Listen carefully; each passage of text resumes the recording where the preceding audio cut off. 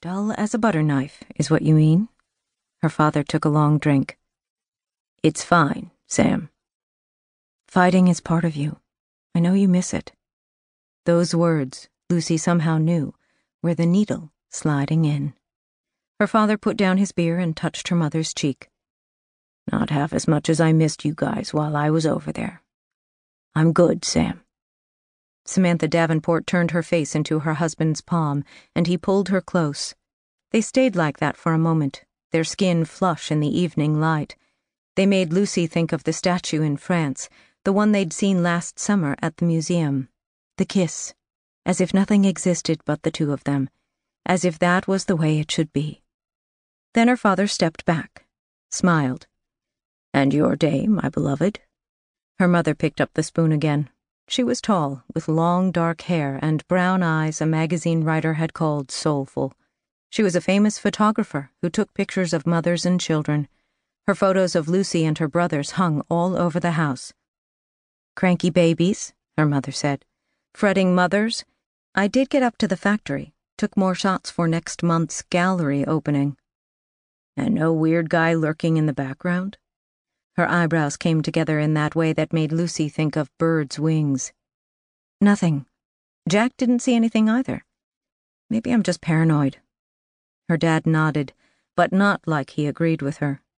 Lucy thought her mom's assistant was mostly okay, but she was pretty sure her dad didn't like him at all. You packed and ready to go? Pretty much. 4 a.m. is going to come too early. She gathered her hair in a fist and lifted it off her neck. I'm going to miss you, Ben Davenport.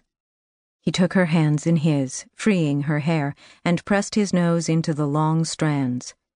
Where are the boys? Upstairs, doing their homework.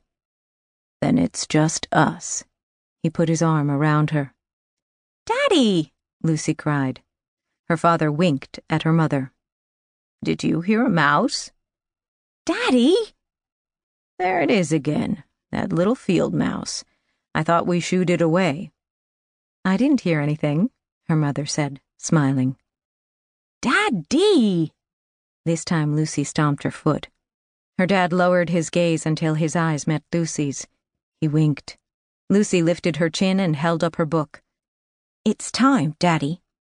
Her mother folded her arms, but not in an angry mom way. You two have 20 minutes until dinner.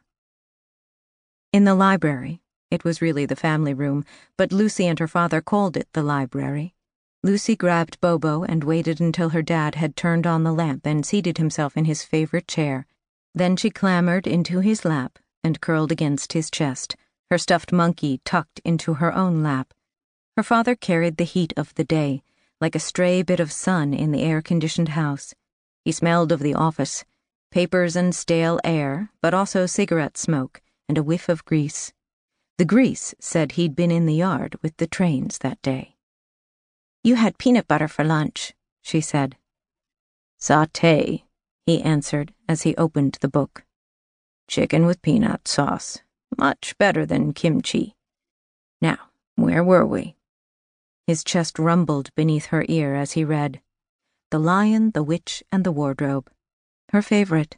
Not least because her mother had named her after the little girl in the book, Lucy Pevensey. Lucy, who was brave and honest and good. Outside, through the western windows, clouds gathered.